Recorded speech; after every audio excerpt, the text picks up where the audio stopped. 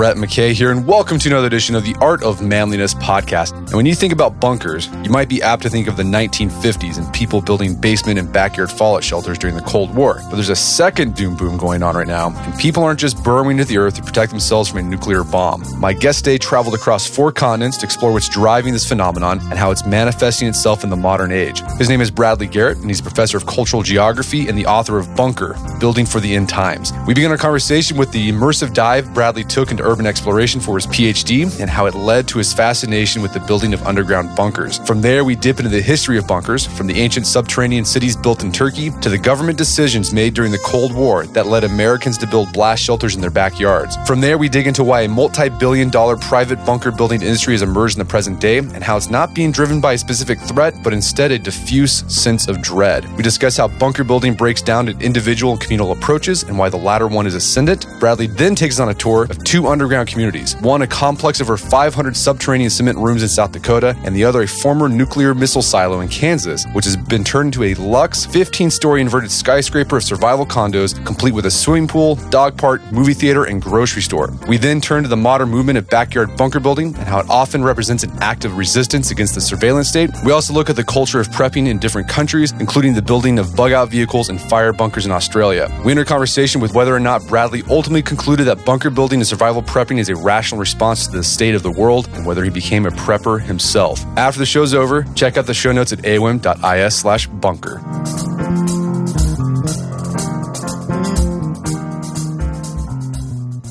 All right, Bradley Garrett, welcome to the show. Hey, thanks for having me, Brett. It's a pleasure to be here. So you got a new book out, Bunker, Building for the End Times. And this is an anthropology, a cultural exploration of the culture of building bunkers and prepping. Before we get to that, let's talk about your background, because that led into this book. You yourself, you're an urban explorer, but you're also a cultural geographer. For those who aren't familiar with urban exploration, what is it? And then how did you tie that into your academic career? So cultural geography isn't a huge subdiscipline in the United States, but it's essentially a cross-section between geography and anthropology. So I find interesting groups of people who are kind of redefining the spaces around them. And I did my PhD with these urban explorers who were sneaking into off-limit spaces and cities. They were sneaking into abandoned buildings, construction sites, infrastructural systems. And they had this kind of really fascinating philosophy where they told me that they saw the city as sort of like an operating system, right? It's built to force people to function in a particular way, right? It forces you to move through the city in a certain way, to interact with it in a certain way. And what they were doing, I eventually came to call place hacking, because it was kind of like they were hacking the operating system of the city. They were trying to, wiggle into the guts and see how things work. And their curiosity was just overwhelming. And I ended up spending 10 years with these explorers, sneaking into hundreds of off-limits locations all over the world, and saw some pretty incredible things. And that ended up being my first book, Explore Everything, Place Hacking the City. What was the most incredible thing you came across during that 10 years? Well, there's so much.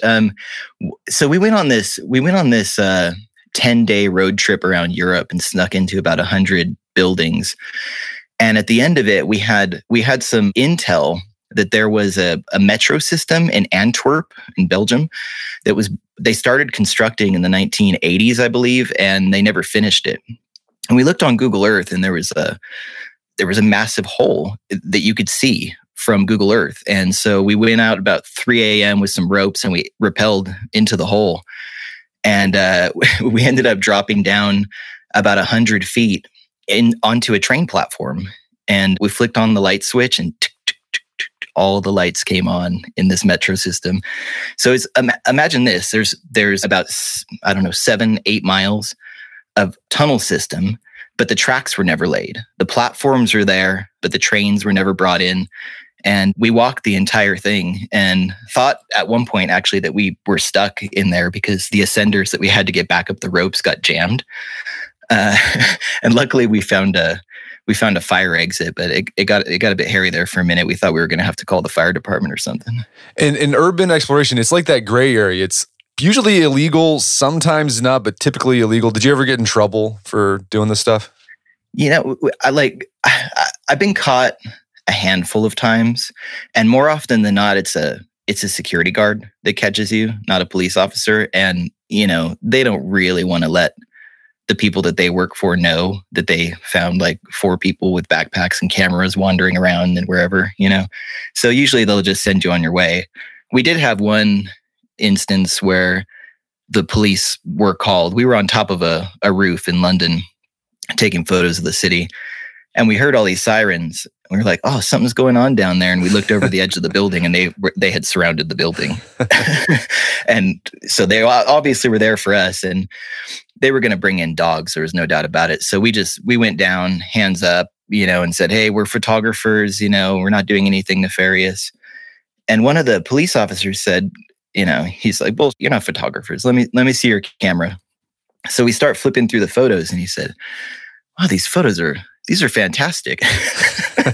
I mean, he was actually really kind of interested in what we were doing, but eventually he said, look, I'll let you guys go, but you need to delete all those photos because obviously the property owner is not very happy about the prospect of you releasing those online and everyone realizing that their security is lax. So yeah, it is a gray area in that not a lot of people, most of the time people don't know that we're there, right? Until the photos are posted. And sometimes people really don't care at all. But every once in a while, we get into something that's like super sensitive state infrastructure. And then you can end up in some trouble. And eventually we did have a police investigation launched against us because we were sneaking into all the abandoned metro stations in the London Tube. And the British Transport Police, who are in charge of security there, were really not happy that we were getting away with that. So they eventually took down our doors with battering rams and confiscated all of our equipment and sent us to court. And the court threw out the charges, but we ended up being on bail for 2 years. They took my passport, so I got stuck in the UK for 2 years awaiting trial.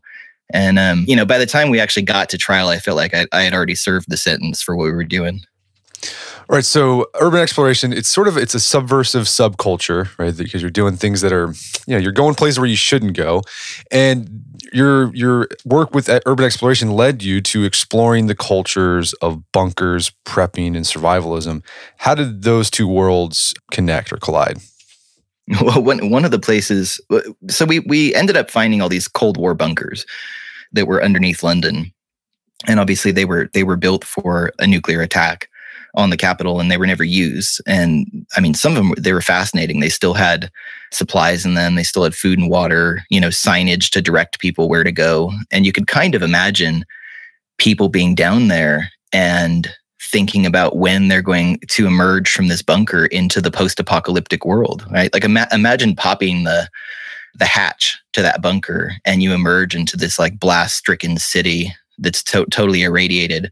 And I kept running through those fantasies in my head about, these bunkers that were never used. And then one of the bunkers that we had explored, called Burlington, it's in Wiltshire, just outside of London. It's a massive subterranean secret city. There's about 60 miles of roads down there, radio broadcasting facilities, a library that you would need to reconstruct the government in the event of nuclear war. A totally fascinating place. Well, this bunker, the government obviously didn't know what to do with it after the end of the Cold War. And so they put it up for sale. And one of the potential buyers was a California real estate developer called Robert Vicino. And I just called Robert and said, what do you want to do with this thing? And he outlined for me this incredible scenario where, that kind of mirrored what the government had planned to do, but he was going to do it for private individuals.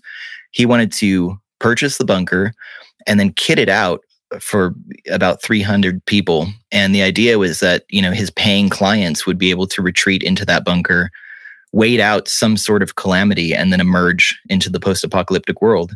And that was the beginning of my research with preppers.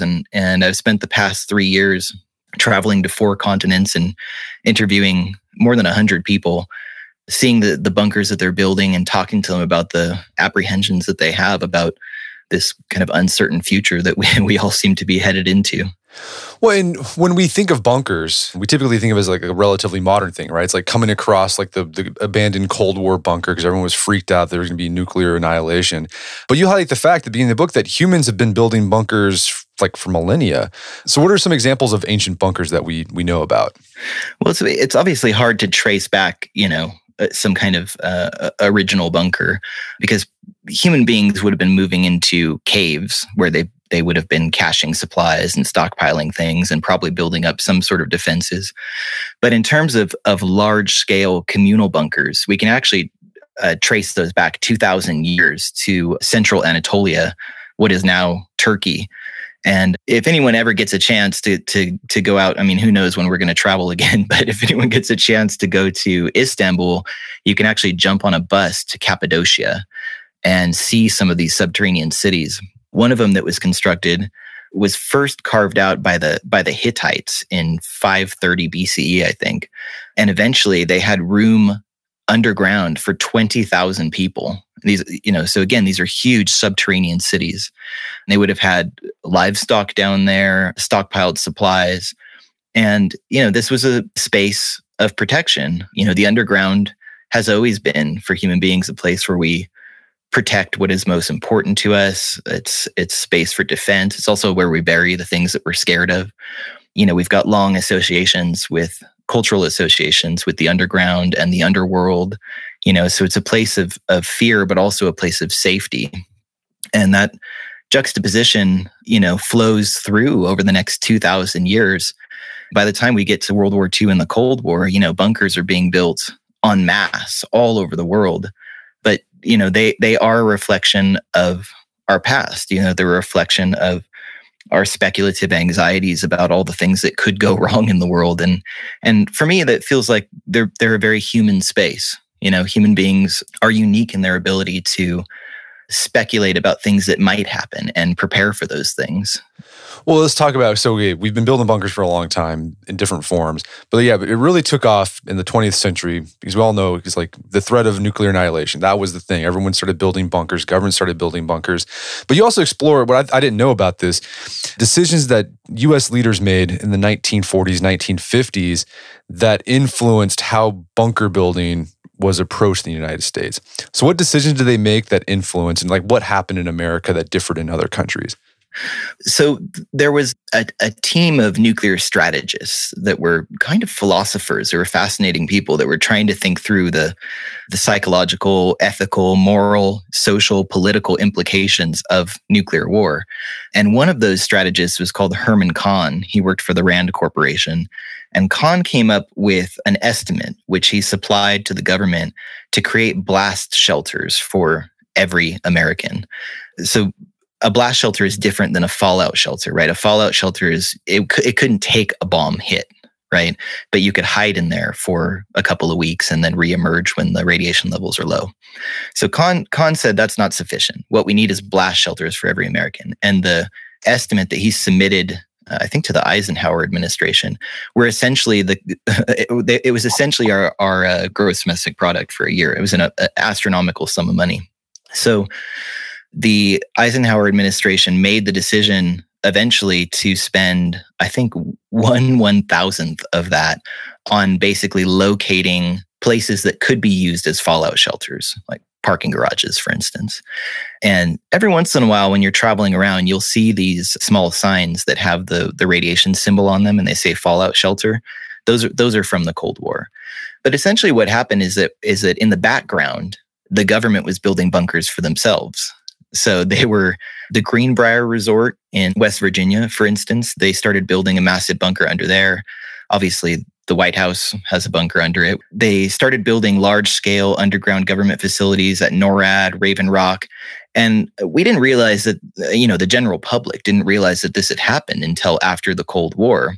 And I think there was a real sense of betrayal because in other parts of the world, the government did build those blast shelters for every human being. In Switzerland, for instance, they've got space for 110% of the population, which I find hilarious. And I guess they just built some extra space in case tourists are in town or whatever. It's a very different philosophy, and it draws a sharp contrast between the kind of small state, rugged individualism, take care of yourself ethos that we have here in the United States.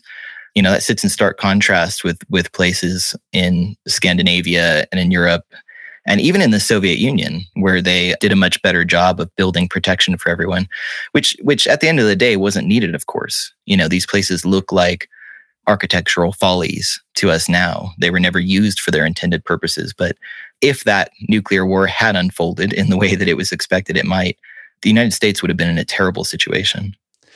Well, and like most things, if the state's not going to provide something, the private sector will step in and provide a service that people want. And so you highlight this too, in the 50s, private companies or even magazines, publications, giving people instructions on how to build their own blast shelter. Yeah. Sears was in on it. There were a number of companies that were selling these kind of backyard fallout shelters. Social scientists call this the doom boom, this kind of multi-million-dollar industry that emerged almost overnight in response to the nuclear threat and the clear government mandate pushing the burden of preparation on individuals. There was actually a famous speech that Kennedy gave in 1961 where he said, essentially, it was the responsibility of every American to make their own preparations for nuclear war. And so, a private market emerged, as it always will, to serve those needs. And what we're seeing right now around the world, and what my book is primarily about, is this second doom boom. We're back in a moment where people feel incredibly uneasy about not just nuclear war, but the possibility of, artificial intelligence running rampant, or an asteroid slamming into the earth, or political unrest, Civil War 2.0 breaking out. And so people are going to these bunker builders in droves, and the private industry is emerging to meet those demands again. And now we're looking at a multi-billion-dollar industry, which is serving up, according to my most recent estimates, almost 12 million Americans who are actively prepping. Well, okay, so let's talk about the state of bunker building today and like what's driving it, like the psychology of it. So in times past, ancient times, they were probably bunkering for war. In the 50s, people were bunkering because they're afraid there's going to be a nuke dropped near them, so they had to be ready for that. And you just highlight a whole bunch of things that the people you talk to, spouted off on the reason why they were building a bunker, where they were prepping. And what's interesting about all these different things, whether it's AI, political unrest, nuclear stuff still on the table, is that it's not like a specific fear. You said it's more like, instead of people are just sort of dread, they're just dreading the future. So what do you think is the difference between fear and dread? And like, why do you think dread is like a big driving cause of the bunker building? It's a great question. I spent inordinate amount of time trying to figure out the difference between anxiety, dread, and fear as I was working through this book, because you're right. It's, fear has an object, it's concrete. You can pinpoint the thing that you fear. Whereas dread is more amorphous, or anxiety is more amorphous as well, right? You're feeling a sense of dread about it's a general sense of unease. It's kind of hard to put parameters around. And a lot of the preppers that I spoke to for this book, they didn't have a specific thing that they were prepping for. They were prepping for a range of calamities, and that it affects the way that you build. Because if you're putting an air filter on your bunker, for instance, you make sure that it can filter out nuclear, biological, and chemical contaminants. If you're worried about an electromagnetic pulse, that could be produced from a coronal mass ejection from the sun, or potentially the detonation of a nuclear weapon high in the atmosphere that would wipe out electrical systems, then you harden for that, right? You get hardened solar panels, battery backups, you shield everything. And if you interpret the architecture of these bunker builders who are all around us, building these communities in that way, you start to see the architecture of dread. You start to see that people are building for the unknown. And we can see that in other points in the past too. One of my favorite examples is in Mexico, in the Yucatan Peninsula, just at the end of the post-classic Maya era, when the Spanish had come over and brought disease with them. The Maya didn't know where these diseases were coming from. And so they started building walls. They'd never built walls before around their settlements. And so you get these kind of, beautiful pyramids that have been there for thousands of years. And then suddenly they start building these kind of really haphazard walls around the places that they're residing, to keep out the virus, to keep out the diseases that they can't see because they don't know where they're coming from. The architecture of dread that I'm seeing now, that I explore in this book, feels to me like a similar, like it's mirroring that history. That if we were to look back at this 100 years from now, it tells a story about our collective sense of unease. And that's essentially what the book is about. Yeah. So it sounds like, sure, humans have experienced dread throughout, history, but it sounds like dread is a very modern phenomenon because we know so many possible unknowns. And so you have to like prepare for all of them. And that's pretty much impossible to do. Well, like we all have this sense that watching the news makes us really depressed because you learn about things that you don't necessarily need to know about, but it's depressing to know them anyway. If you had no idea that an asteroid was coming to hit the Earth, you wouldn't care. It would just happen and you'd be dead, right? Right. But now, of course, we would have information about that. We would all be watching it approaching on the news and going through. It'd be a live stream, right? It'd be a live stream, yeah, completely. But it's kind of, we're just saturated with this drip feed of dread, bad news from every corner of the world, 24 hours a day. And we're also, I think this is really important, we're also confronting more existential threats than we ever have in history. So an existential threat meaning something that could actually exterminate our entire species. Most of the existential threats that we face are things that we've created. And so that's kind of an interesting thing, that we're putting ourselves through all of these psychological machinations because of situations that we've created. We created nuclear weapons. We are creating the automation that may put us out of jobs. We're creating the artificial intelligence that may decide that we're in the way of its own advancement and wipe us out. All of these things are issues that some people are concerned about and are running through in their heads all the time. And that's absolutely affecting our psychology. It's affecting our behavior. It's affecting our social systems, our social fabric. All of these things are being drastically affected. And this is a unique point in human history. There's never been another time when we face such myriad existential threats. We're going to take a quick break for a word from our sponsors. And now back to the show. So as you explore different companies building bunkers for people, what I found, there's like basically two general approaches on how in this bunker building world and how to do it. There's a communal approach where you build bunkers where a whole bunch of people live together. And then there's like the rugged individualist where everyone has like sort of like the 1950s in America model. Like everyone has their own bunker in their backyard that they can go to. When you talk to people who in these two camps, like did you ever get a feel like why one person would be drawn to one approach or the other? Yeah, it was really interesting. The backyard bunker builders would tell me that, the problem is other people. And so you can't trust people. You don't know who you're going to end up in that bunker community with. And the people who are moving into communities were saying, you're never going to survive on your own. You need a community of people with complementary skills that can help people get through things. So it is very much a breakdown between, are we creating a new tribe to make it through together? Or is it, every man for himself? And the Cold War reaction to the existential threat of nuclear war was definitely I'm going to protect myself and my family and build a bunker in my backyard, and I'm going to protect that bunker from my neighbors. It's interesting to me that we're now seeing, I would say the majority of prepper communities or prepper developments are communities now. They're people who are moving in together and seeking not just safety in a material defensive sense, right? But also seeking community. People are kind of desperate to find connection again. And so the building of the bunker and the stockpiling of it and learning about renewable technologies and all of that is part of the process of building a new community of like-minded people that you might survive with.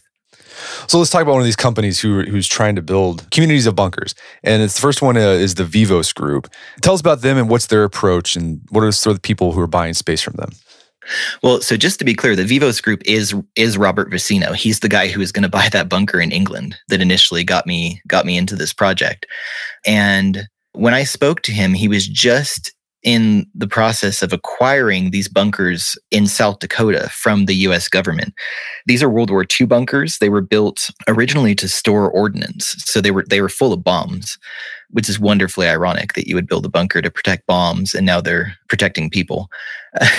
But Robert's his idea was that he would purchase this bunker field. There's 575 semi-subterranean concrete bunkers there that stretch over an area about 3/4 the size of Manhattan. It's an absolutely huge facility. And his idea was that he would buy this facility and then sell off the individual bunkers. Initially, they were $25,000. I think he's now in phase 2. So it's literally like a real estate development. Phase 1 sold out. Now he's selling phase 2. And phase 2 is going for $35,000. And I was there. I was there on day 1. I met the first 4 preppers that moved into the place. There was Milton. He worked for the Chicago VA as an IT manager. He eventually quit his job and moved into the bunker full time. Mark, an engineer from Minnesota. Tom, who is working in biotech in Atlanta. A totally fascinating community of people from very different backgrounds who came there with their families, and they were interested in buying into this community and building something new. And we're about, I think, 3 years on now from my first visit to that place. And I've gone back periodically to check in with everyone, and it's blooming. I mean, it's kind of incredible. There must be 30 or 40 families and individuals living there now. And it's starting to look like a typical American suburban cul-de-sac, with white picket fences and American flags hanging over the blast doors. At the beginning of the coronavirus pandemic, I sent them a message to ask if they were all going to be retreating to their bunkers. And they said, yep, we're all here. No one's infected. Everyone's safe. No one's coming in or out. We've got all the supplies we need. And they were happily barbecuing while the rest of us were panic shopping for toilet paper. And so just to be clear, some of the people who own these bunkers plan to come to these bunkers whenever there's an emergency, but there's some people who live there full time already. But these bunkers, they're just basically little cement rooms, right? Exactly. Yeah. Like, you could fit an 18-wheeler in there. They're about that size. But the blast door, you couldn't actually get a vehicle through the blast door, which are incredibly heavy. All right, so the Vivos group, they seem to be offering a very basic, relatively affordable bunker option. Like you get this cement room, and then it's up to you to deck it out how you want. But then you go visit this company who is trying to build a community of a luxe bunker for high net worth individuals. Let's talk about this. It's being built in an abandoned missile silo. So this is another irony, right? So we're turning things that were once housing missiles that had warheads on them. Now we're going to go to them for safety. Tell us about this company and what they're doing, and who are the type of people who are joining this community. Yeah, this guy is called Larry Hall. He's another property developer based in Kansas, and he purchased an Atlas F nuclear missile silo from the U.S. government for $300,000. And then spent $10 million of his own money turning this into a 15-story inverted skyscraper. So there's condos inside this missile silo now. And when you get in the elevator and it takes you down instead of up, and you descend into the building. And he's selling half-floor condos for $1.5 million, full-floor condos for $3 million. And the incredible thing about this facility, well, we'll get into the technical details, but the most incredible thing about it is that he sold out within the first year. He sold every single condo in there, and I think made about $10 million in profits, which he's now using to build a second one. He bought another one from the federal government. So you could eventually imagine this kind of archipelago of subterranean citadels stretching across Kansas. I mean, in a landscape that's almost devoid of topography. The only hills that you see are the mounds sitting on top of the bunkers. But this could withstand a nuclear warhead. You could drop it right on this bunker and it would survive. They've got nuclear, biological, chemical air filters, volcanic ash scrubbers, reverse osmosis, water filtration systems. I think he has 3 different power systems. He's got solar, wind, and diesel generators as a backup, and he's got diesel fuel for 5 years. So they can run totally off the grid inside this bunker. And he's also got a lot of amenities down there, a rock climbing wall, a dog park, swimming pool, library, movie theater. It's, I was down there for a day, and I could quite happily stay down there for 3 months. I actually offered to finish my book in the bunker, and he kicked me out. Right. But I mean, they've even got a shooting range down there. And when I asked him about all of those, luxuries, he said these aren't luxuries. He said, if you're going to lock people inside a bunker and tell them that they can't leave because it's in their own best interest, and this is the service they paid for, is we're going to protect them from what's happening outside of the bunker, you've got to keep those people distracted. His goal was to have people feel a sense after they had gone into lockdown that they were continuing life as they had been as much as possible. So he told me he wanted it to function like a cruise ship. And there's an interesting, all of the bunker builders that I spoke to were kind of obsessed with time. Like they had a number that they wanted to hit, like 3 months, 1 year, 5 years, and they would build the bunkers for that time. So this goes back to what we were talking about. You don't build for a specific threat. You build for a time period. And so Larry Hall told me, I've built this thing for 5 years. And in those 5 years, there's going to be rotating jobs. We're going to make sure that everyone knows how to do everything in this bunker, but we're also going to make sure that people are keeping themselves entertained, that things are kept under control. They had a grocery store in there, and he said, we insist that everyone comes grocery shopping every 3 days, just so that they see each other. We don't want anyone taking all the food and locking themselves in their room. He'd put a great deal of thought into maintaining psychological and social equilibrium inside the bunker.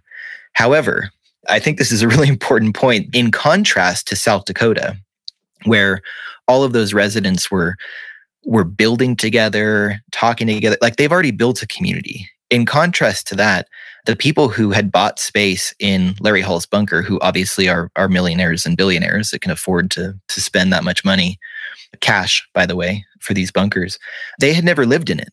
So, and they don't know each other. So you really have no idea who you're going to end up locked in this bunker with for 5 years. And I guess that's the beginning of the fictional horror story that you could write about the survival condo. Right. It sounds like a Twilight Zone episode or like a 1950s existential novel, like by Sartre or Camus or something. That's the setup. Yeah, absolutely. Yeah. It's what did Sartre said? Hell is other people. Right. That's his play. No Exit is just three people stuck in a room. It's like the worst possible thing you can imagine.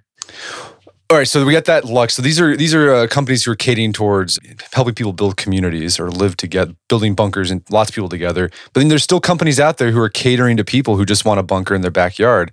And so these people, they say they just want to take care of themselves. And it seems like it's not just they don't want to, like they think other people are the problem.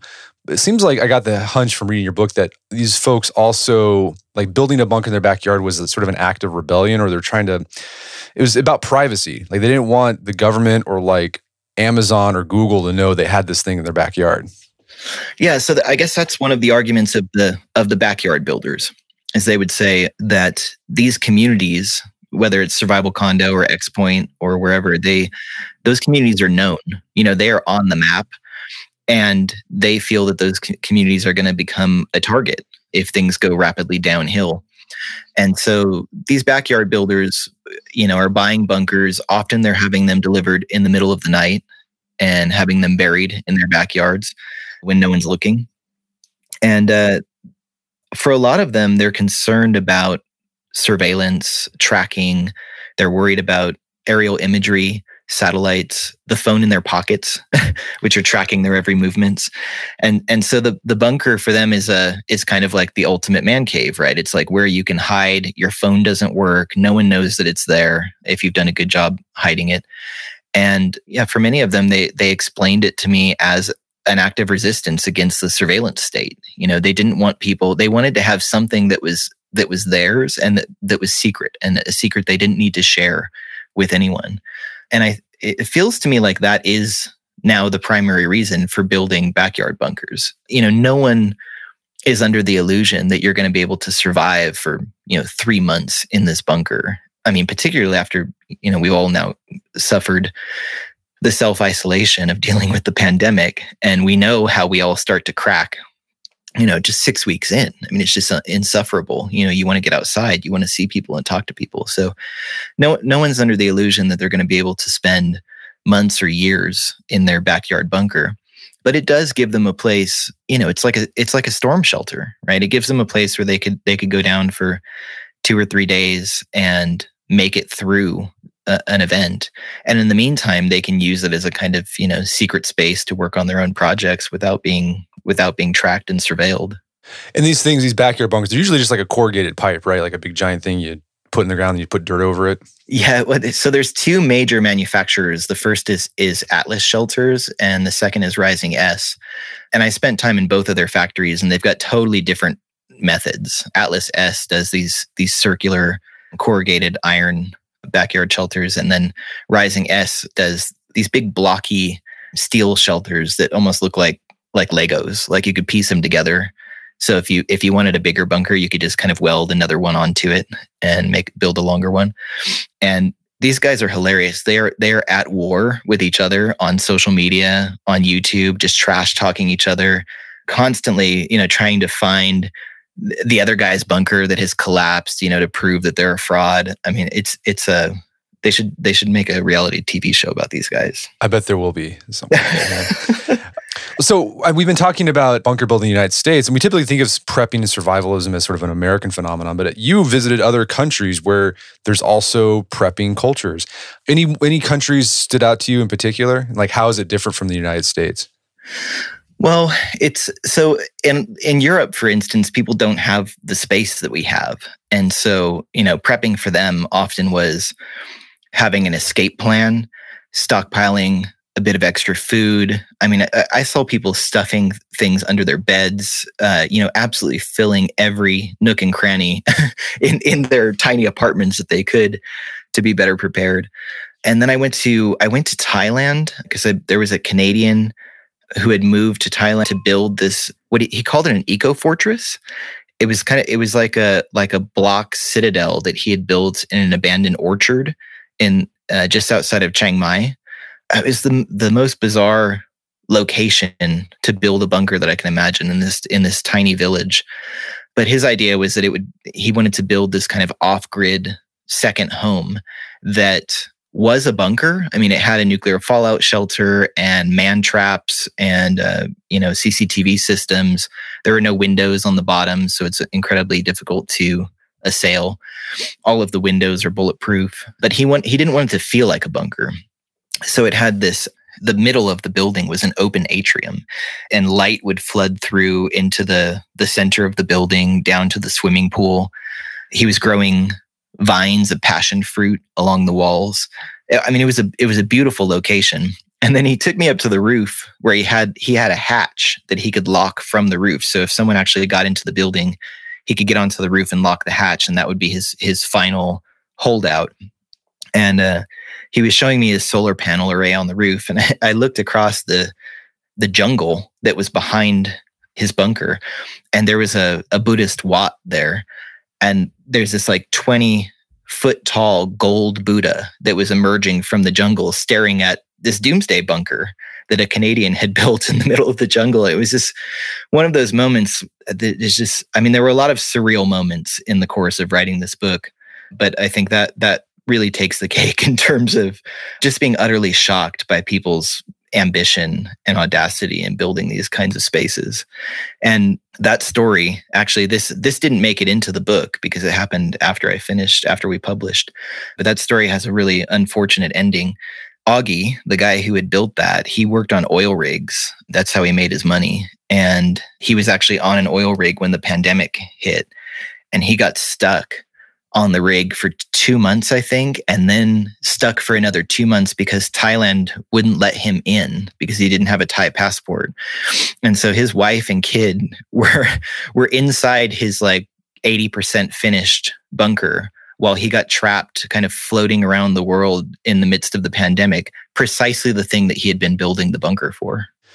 Man, so, I mean, besides Thailand, you went to Australia, and I thought that was interesting. The prepping culture in Australia, they're prepping, their main concern is like wildfires. That was like the wildfires they had a few years ago. That really kicked off prepping in Australia. Yeah, they had terrible fires in Victoria hundreds of people died or burned to death. I mean, it was a really tragic situation. And of course, the bushfires have been escalating every year. Last year, essentially the entire continent was on fire. I think over 1 billion animals died in those wildfires. And so people there, they respond to that in two ways. And you'll find this is common with preppers, that they either want to bug in or bug out. Right? Do you hunker down and stay where you are to make it through things? Or do you pack up a rig, 4-wheel drive, mobile bunker, and then take off and get out of harm's way? So I met a lot of Australians that had built these like incredible 4-wheel drive vehicles with tents on top of them and every supply you could possibly imagine towed in trailers. Those are pretty cool to watch people deploy in the middle of the bush, 100 miles from anything, and they're like doing their laundry on a solar panel, But then there were also people who were buying, they're called fire bunkers. For about 25 grand, you can have someone put a bunker in your backyard, just like those nuclear fallout shelters people were building during the Cold War. But they're sealed, they're airtight. So if you've got a fire that's raging through, you can get into this bunker and lock the hatch, and it's fireproof. And you've got an hour or two of oxygen in there, and then a couple of backup tanks if you need to go onto those. And essentially, you just let the fire pass over you. And the idea is, you might lose your property, but you won't lose your life. And one of the guys that I talked to who was building these bunkers said he was absolutely overwhelmed. I mean, he's got the backlog goes on for years for projects. So if anyone wants to make some serious money, move to Australia and go open a fire bunker company. Well, you mentioned bugging out. And so in Australia, they're building these rigs, but there's a market in the United States for building what's called bug out vehicles. And they look like war rigs from, some apocalyptic movie. I mean, so what are these bug out vehicles? Are they designed to get you somewhere, or are they just designed where you can live in it too? It's a bit of both. So I visited these guys in Utah that started buying Humvees from the U.S. military. And essentially, when you buy it from the military, you can get them with really low miles because sometimes they just use them to drive around a base or whatever. But before they sell them, they take the armor off of them. And so these guys started making armor kits, and they would buy the vehicles from the government, put the armor back on them, and then sell them on the private market. So again, private industry stepping in to do what government isn't doing, because you can't buy these vehicles commercially. And these guys made it very clear that they didn't have any faith in FEMA, for instance, to show up on time and ready to go in the case of an emergency. So they just started building their own vehicles, and the vehicles got more and more extreme. Eventually, they started putting gun turrets on top of them. They've got these kind of armored RVs, 6-wheel drive RVs with beds and showers in them. And some of those are stocked with supplies as well. So you could essentially live out of it. And what they told me, so they started going into disasters. And they told me that they never intended to build these vehicles to escape from something. They built these vehicles to assist. So they were stepping in where they felt the government wasn't doing their job. And they had gone into a couple of disasters. Like there was some flooding in Wimberley, Texas, a couple of years ago. And they went into the flood zone and were actually rescuing people. And they had a couple of encounters with FEMA where FEMA told them to stop helping, which is kind of incredible because they felt like they were doing a public service almost. But they've now created a disaster relief crew. And they've got people on call all over the country who have bought these vehicles. And when disaster strikes somewhere, they will call people in the local area who they know have the vehicles and are equipped to help, and they'll send them into the disaster zone. Well, yeah, this is interesting because you talk about different approaches. Like there's different subcultures of prepping within the larger prepping culture. And these guys are in Utah, they're Mormon. And it seemed like you went to Utah to also talk to Mormons, because Mormons, they do a lot of prepping. They got food storage and whatnot. And you saw like a subtle difference in what their approach was to, say, someone in some other part of the United States.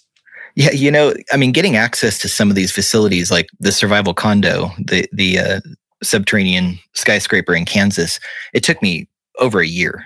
I had to just badger the hell out of him to be able to get access to that. When I went to Utah, the Mormons just let me into everything. They're the easiest people to do field work with. I would roll up to these factories where they were producing oats, pasta, long-term food storage that they were putting in 25-year shelf life cans, and those end up in people's basements all around Salt Lake City, all around Utah. They would just let me into the factory, let me see everything, volunteer on the line if I wanted to. And then eventually I started going to people's houses and seeing their basements and talking to them about the preparations they had made. And they all made it very clear that since the Cold War, the church has asked them to prep. They've asked these people to set aside at least 3 months worth of food. And the idea was never that food was to sustain themselves or their families solely. It was about being able to pool those resources in the event of a disaster and make sure that everyone in the church could make it through. So again, a community ethos. And there's another interesting connection there, because one of the, prophets of the church that was on the quorum of the 12 apostles, Ezra Taft Benson, he was one of those people that was encouraging Mormon families to prep during the Cold War. And he also ended up advising I think it was the Eisenhower administration on. Yeah, he was the Secretary of Agriculture. Secretary of Agriculture, right. And so the idea that the government would encourage everyday citizens to make their own preparations, I think that actually came from him. So it actually came from the Mormon Church. So when you talk to these people, a lot of their focus is on building the bunker and preparing and being safe whatever event they're preparing for happens. But when you talk to these people, did they have do you get an idea they had a plan of what they were going to do after, when they had to leave the bunker? Yeah, the emergence into the post-apocalyptic world. A lot of these preppers, and particularly the bunker builders, who I call the dread merchants in the book, it's in their interest to stoke people's fears. It's in their interest to make people feel that the world is a terrible place and that we're headed down the wrong track, because all of that's going to help sales. But when I would ask them, well, what is the plan on the other side? Then it would turn into this total fiction very often, where it's well, it's, a large percentage of the population is going to be gone. There's going to be all this land. The economy is going to boom. There's going to be plentiful resources. So it's this kind of fantasy that we see playing out in post-apocalyptic films and literature, right? We all kind of like to think about the idea of being in a world that's still full of stuff, grocery stores are packed, but there's no one there. It's the kind of zombie narrative, and you can just grab whatever you want and kind of make your own way through the world. Americans love those narratives, that they'll just be totally on their own. But realistically, I didn't hear people talking about what they were going to do, what the plan was. How would they rebuild? How would they find community again? And I think that that's one of the major blind spots in all of these scenarios. I have to say that after spending years with them, I became convinced that we are in a unique point in human history. We do face more threats than we ever have in the past. The possibility of things going wrong is in front of us all the time, because of the way we've built our society. It's incredibly fragile. The infrastructural supply lines and global trade that we depend on, the technology that we depend on now, it's all put us in a very fragile position. But, I didn't hear a lot of people telling me what the alternative was. No one wants to go back to some, there's not some Edenic time in the past that people want to return to. And they're fantasizing about this future where things will be different because they're frustrated with the present. But they're not necessarily telling me what that future is going to be. Well, and so, I think it's interesting, sort of the conclusion that I got from the book was, so we typically in the broader culture, people look at people who build bunkers, the prepping community, they're out there, right? It's it's a subculture, kind of weird, maybe a little bit crazy. But I got the idea that after spending so much time with these guys and talking, you just said that there is a logic, they are actually being pretty rational, because there's as you said, there's so many potential things that could wipe us out. It would just make sense to prepare for that moment, or not even wipe us out, but just cause chaos. The pandemic has caused chaos. Who knows what's going to happen with the election, right? We're constantly facing all sorts of turmoil, and yeah, I came to feel like these preppers are rationally responding to an irrational world. Things are things were complicated and frustrating. And many of them felt, helpless in being able to change any of this. What can they do about the climate crisis? What can they do about nuclear weapons? It feels kind of hopeless and helpless. And so building a bunker for them was about taking control of their immediate parameters. If you can at least control what's in front of you and what's around you, then for many of them, it gave them a sense of peace. And so, I was shocked how calm many of them were. I kind of expected them to be, as you say, kind of kooky and weird and paranoid. And that's not at all what I found. I found communities of people. And here I'm talking about the preppers themselves, not the people selling bunkers, who are hysterical for the most part. But, the preppers themselves that are moving into these communities and buying these bunkers are just, they're just everyday people doing jobs like you and me. And they're frustrated and they're scared, they're worried, and they're trying to take control of what they can to give themselves and their families a bit of peace. Have you become a prepper a little bit since you finished this book? Yeah. I'm supposed to be in Ireland right now, but I've ended up remote teaching because of the pandemic. And so I came back to California and I bought a 1/4 acre of land in the forest, and I've got a fantastic internet connection out here, but everything's super cheap, and I'm starting to stockpile just some basic stuff. I mean, I'm not building a bunker or anything, but I'm just gathering some tools, starting to do my own projects, learning how to do electrical wiring. I bought a 1972 GMC long bed pickup that I love. I've been working on that all the time. These are things that I've been sitting in front of screens for 15 years, writing books, doing research, being an academic. And that was one of the revelations that I came to from this project is I don't know how to do anything. So prepping for me is actually, I'm just building up skills and giving myself a little bit of space and breathing room to be able to do that. And I think I'm finding it to be incredibly valuable. I can feel my confidence building with everything that I learn how to do. And that's enough preparation for me, just knowing that, if something does go wrong, I've got a kind of basic skill set that can get me through some things. I don't necessarily feel a need to start pouring concrete, but maybe I'll get there one day. Maybe one day. Well, Bradley, this has been a great conversation. Where can people go to learn more about the book and your work? My website's bradleygarrett.com. You can find me on social media. My handle is Goblin Merchant. So you can find me Goblin Merchant on Twitter, Instagram, wherever. And you can find the book, Bunker, Building for the End Times, everywhere. Amazon, Barnes & Noble, wherever you want to find it. Hopefully go into a bookshop if you can, wherever you are. And I hope everyone enjoys it. I really enjoy getting feedback from it. So if anyone does pick it up and read it, shoot me an email. Well, Bradley Garrett, thanks for your time. It's been a pleasure. Brad, it's been great. Thank you so much, man. My guest today was Bradley Garrett. He's the author of the book Bunker. It's available on Amazon.com and bookstores everywhere. You can find out more information about his work at his website, bradleygarrett.com. Also, check out our show notes at aom.is/bunker. We find links to resources where we delve deeper into this topic.